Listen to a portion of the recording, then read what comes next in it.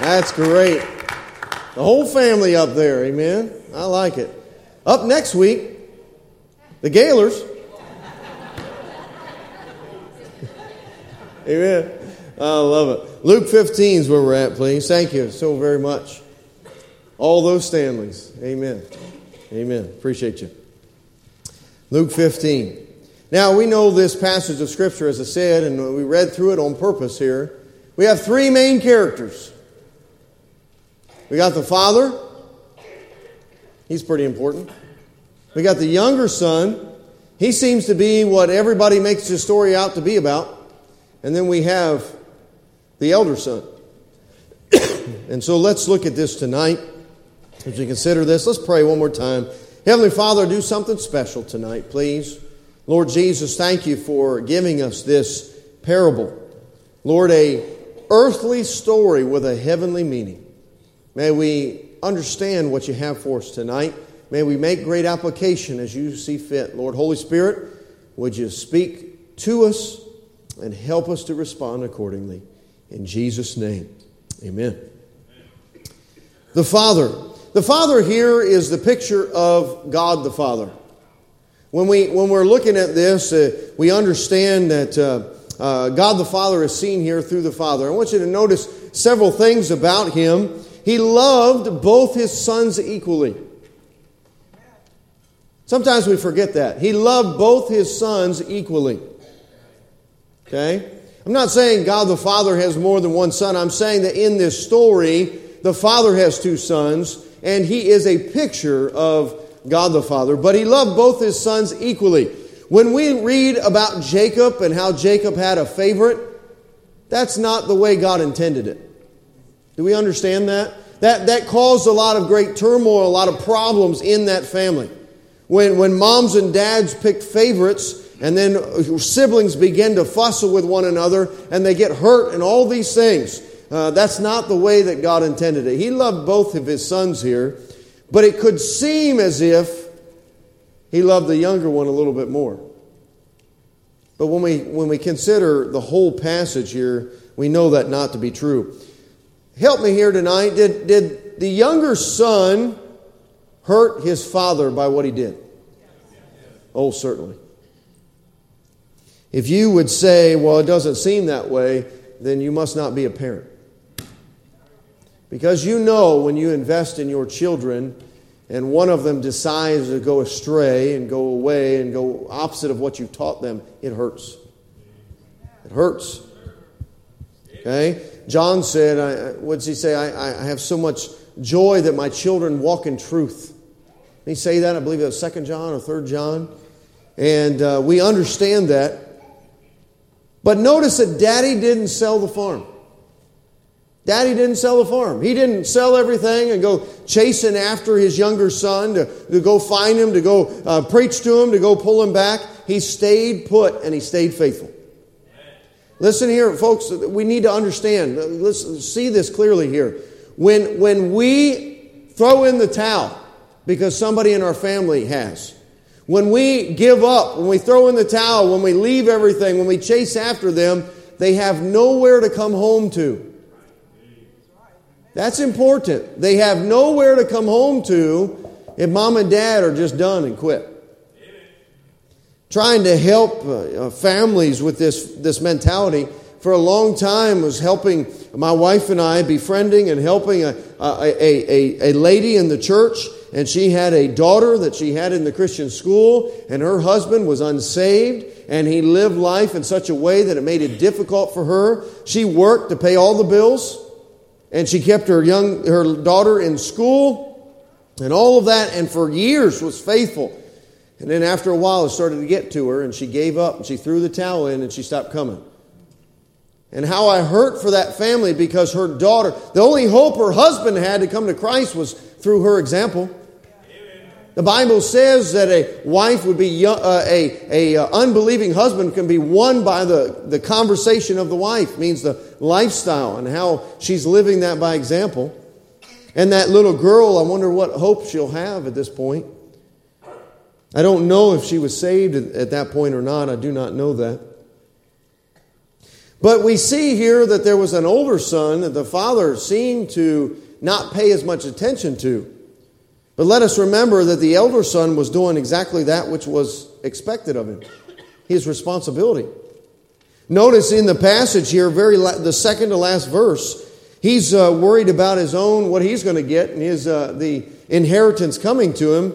And the father says, Son, thou art ever with me, and all that I have is thine. He loved him just the same. He was going to help him. He was going to give him inheritance. But one thing we do know is that the father was compassionate. He was loving.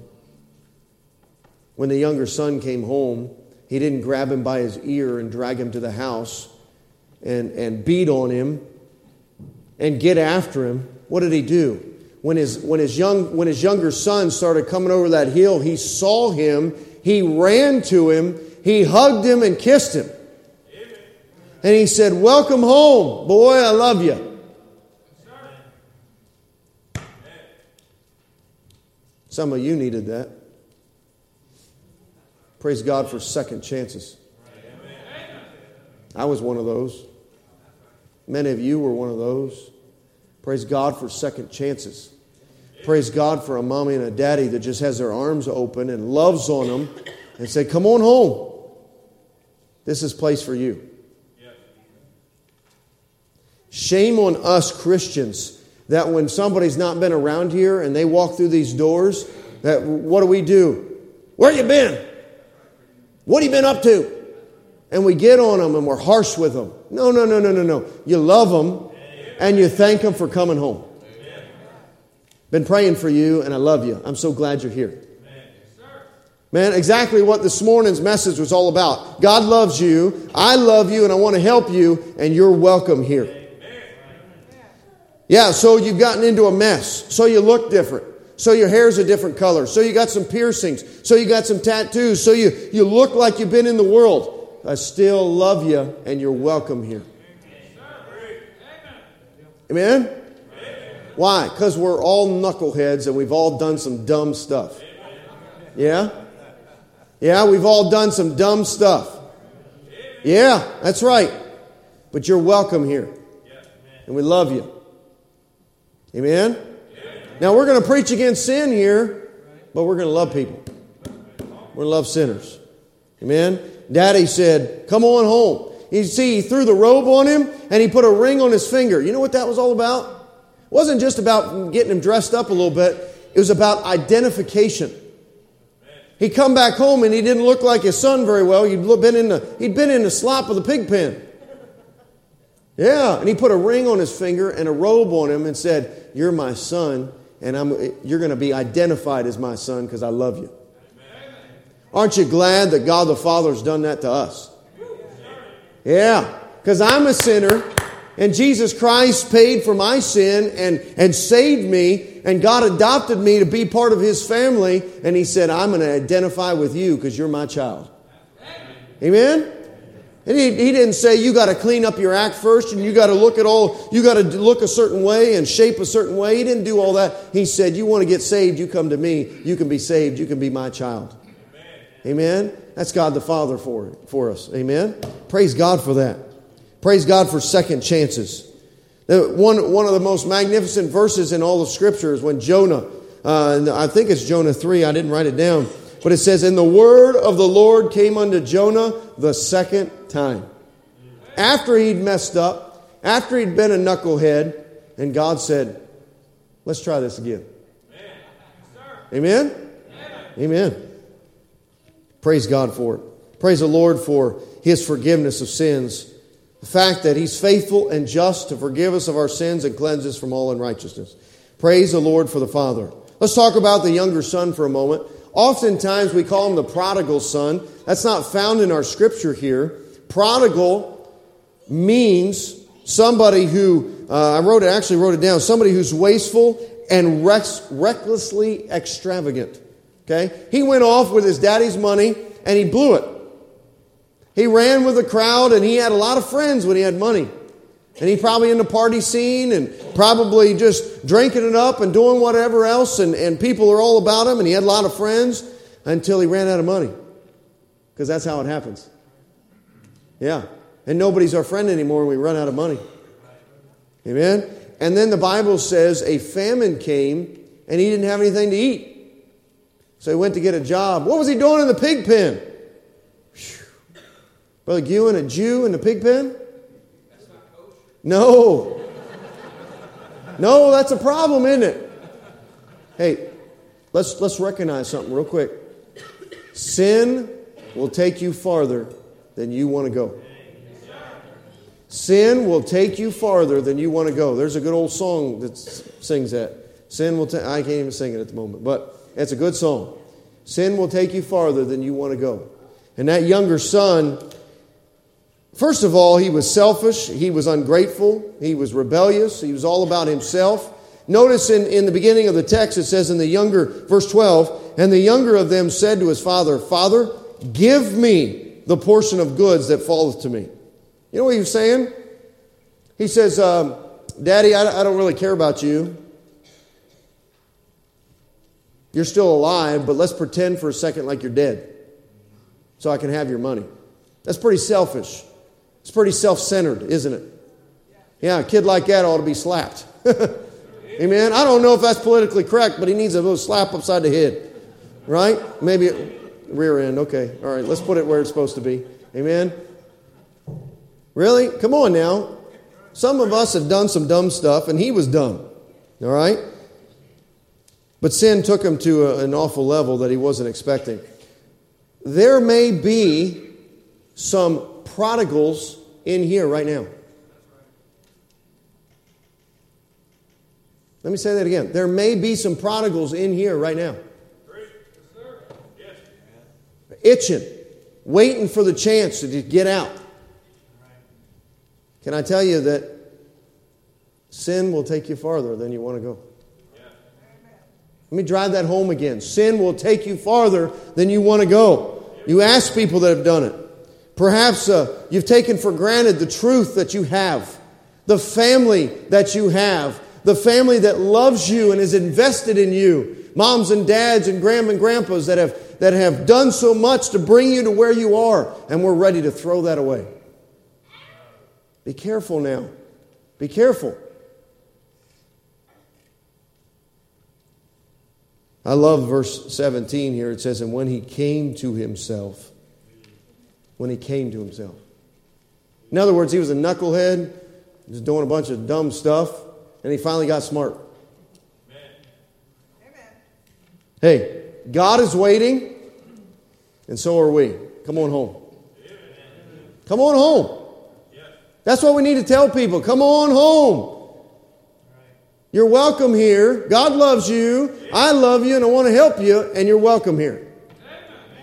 Once again, just like this morning. Doesn't matter what you look like, what you smell like, what you've done, all of that stuff. The forgiveness of God is real. You're welcome here.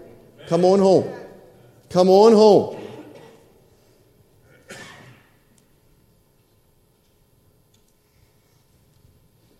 Would you consider that song that we were singing today? That song that Jessica began to play on the piano, softly and tenderly. Jesus is calling. Amen. Calling for you and calling for me. Amen. Let's look at that real quick. Would you grab your songbooks for a minute? I believe it's Song 161. Would you look at it, please? Song 161.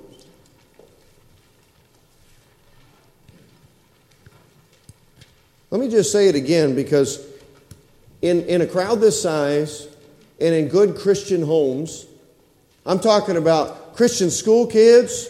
I'm talking about people that have been in church a long time, and there's prodigals all through. It happens. There's younger kids. Some of us adults, we're prodigal in heart. Yeah. And the devil brings by some little situation that's the escape, and a lot of people start running. And this is not really right. We're just kind of going through the motions and looking like a certain way we're supposed to look. And then we realize that, wow, here's our escape, and we run. It's not worth it.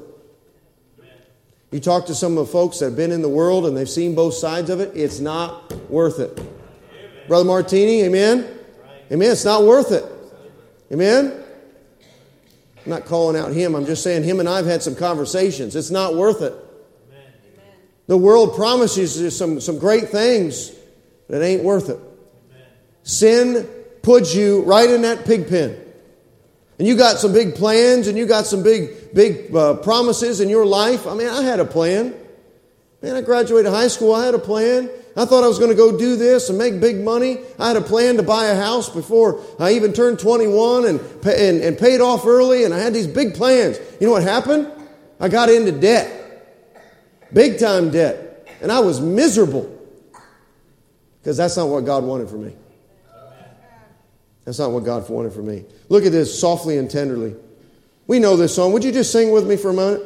Softly and tenderly, Jesus is calling, calling for you and for me. See on the portals, He's waiting and watching, watching for you and for me. Come home, come home, ye who are weary, come home. Earnestly, tenderly, Jesus is calling, calling, oh sinner, come home. Look at the next page, would you please? Maybe you know this one, maybe you don't. Lord, I'm coming home. This is a good one right here. Wouldn't it be great if we had some young people to start singing this one right here? I'm coming home. Look what it says. I've wandered far away from God. Now I'm coming home. The paths of sin too long I've trod. Lord, I'm coming home. Coming home. Coming home. Never more to roam. Open wide thine arms of love. Lord, I'm coming home. So you've messed up. So you're guilty with some sin. So you've got some stuff and you feel dirty. Right here. Let's meet Jesus right here. So you've got some marks of sin. So you've got a little bit on you and you feel guilty and the devil likes to beat you up. And he likes to remind you, that accuser of the brethren according to Revelation. He likes to throw some things at you and he likes to remind some things. Oh, but you did this. You're nobody. You're no good. What are you doing in there singing those songs? Yeah, he'll say that stuff. Yeah, what are you doing up there preaching? Because you know the sinner you are. Yeah. At least that's what he tells me.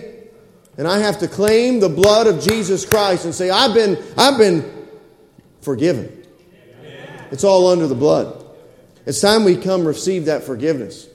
It's time we stop walking that guilty, dirty life and ask for forgiveness and say it's under the blood. Devil, you can't remind me of that because it's under the blood.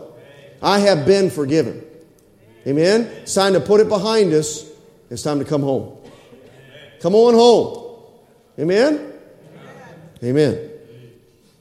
There was the father, there was the younger son, but there's also the elder son. Did you see that? Okay, in this picture here, okay, the younger son really, when Jesus is speaking about this, those are the publicans, those are the sinners. The younger son was, but the elder son, he was talking to the Pharisees. He's talking to the Pharisees. He's talking to those that the religious folks, the ones that look good sitting in the church. That's who he's talking to. And what happens with the elder son? He's bitter. All right? Everybody up here, come on, we're okay. All right. All right, come on. He's bitter. He's a little upset. Well, he wasn't concerned about all the money and all that. Yes, he was. Did you see? Did you see what the text said? He says, wait a minute, Daddy. Wait a minute. You're throwing a party for him. You didn't throw one for me. He was thinking about himself. He was focused on himself. Why did he get angry? Because he was focused on himself. What does that mean? That means he wasn't really praying for his younger brother to come home. He was doing the work. He was in the field. He was thinking about all that he was working and building for himself. And he was focused on me. Focused on me. Hey, that's you and I. So often that's you and I. We're faithful, doing what we're supposed to be doing here in the church. But sometimes this heart grows cold. Sometimes his heart grows cold. And somebody comes back into church and we just make faces. You with me? Well, I know what they've done. What? And preacher's going to let them do what?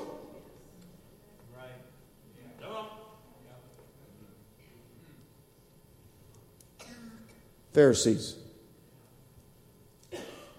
Many of us, Pharisees. Because we forget the forgiveness of God that you and I got, and we're not willing to give it to other people. Amen? Kind of like today. There's some wicked stuff in this church and out in the community. And we forget to give forgiveness. Just like we got. Just like we got. Too often, we're so focused on ourselves. And I wonder, really, when's the last time we prayed for some people that are outside our church that ought to be on the inside? When's the last time we really got on our face before God and started weeping over somebody that you love that's off in the world? Instead, we're just like that older brother.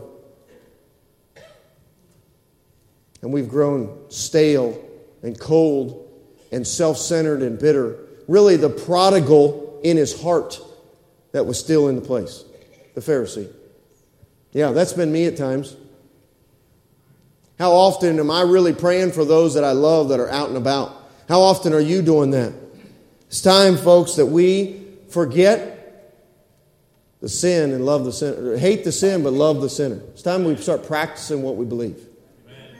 Amen? So tonight, let's wrap it up here. Here it is. The Father is a representation of our Father, our Heavenly Father. So are you the younger son or the older son? Which one are you? Are we the younger son or the older son? Either we need to come home and get right, or we need to get to this altar and pray over somebody else to come home and get right. Amen? Because you know people that you ought to be praying for, that it breaks your heart what they're doing and what's going on with them. But we aren't here before God praying over that and asking and begging and waiting for Him, watching for Him to come home. Because we're just so occupied with our life and what we got going. So which one are we? The younger son or the elder son? Because either way, we need to come to God. Yeah. Talking about children. Your grandchildren. Maybe somebody that you adopted in this church, that you invested in. Some of you that spent time on the bus routes investing in people. And we don't even know where they are. Right. And we act like we don't even care. Well, if we would just be like the Father. You think Daddy wasn't praying that the younger son would come home? We know he was expecting it because he was watching for him afar off. It says when he saw him, he ran to him. He didn't wait to him to knock on the door. He saw him from afar off. That means he was expecting him to come home. The elder son wasn't.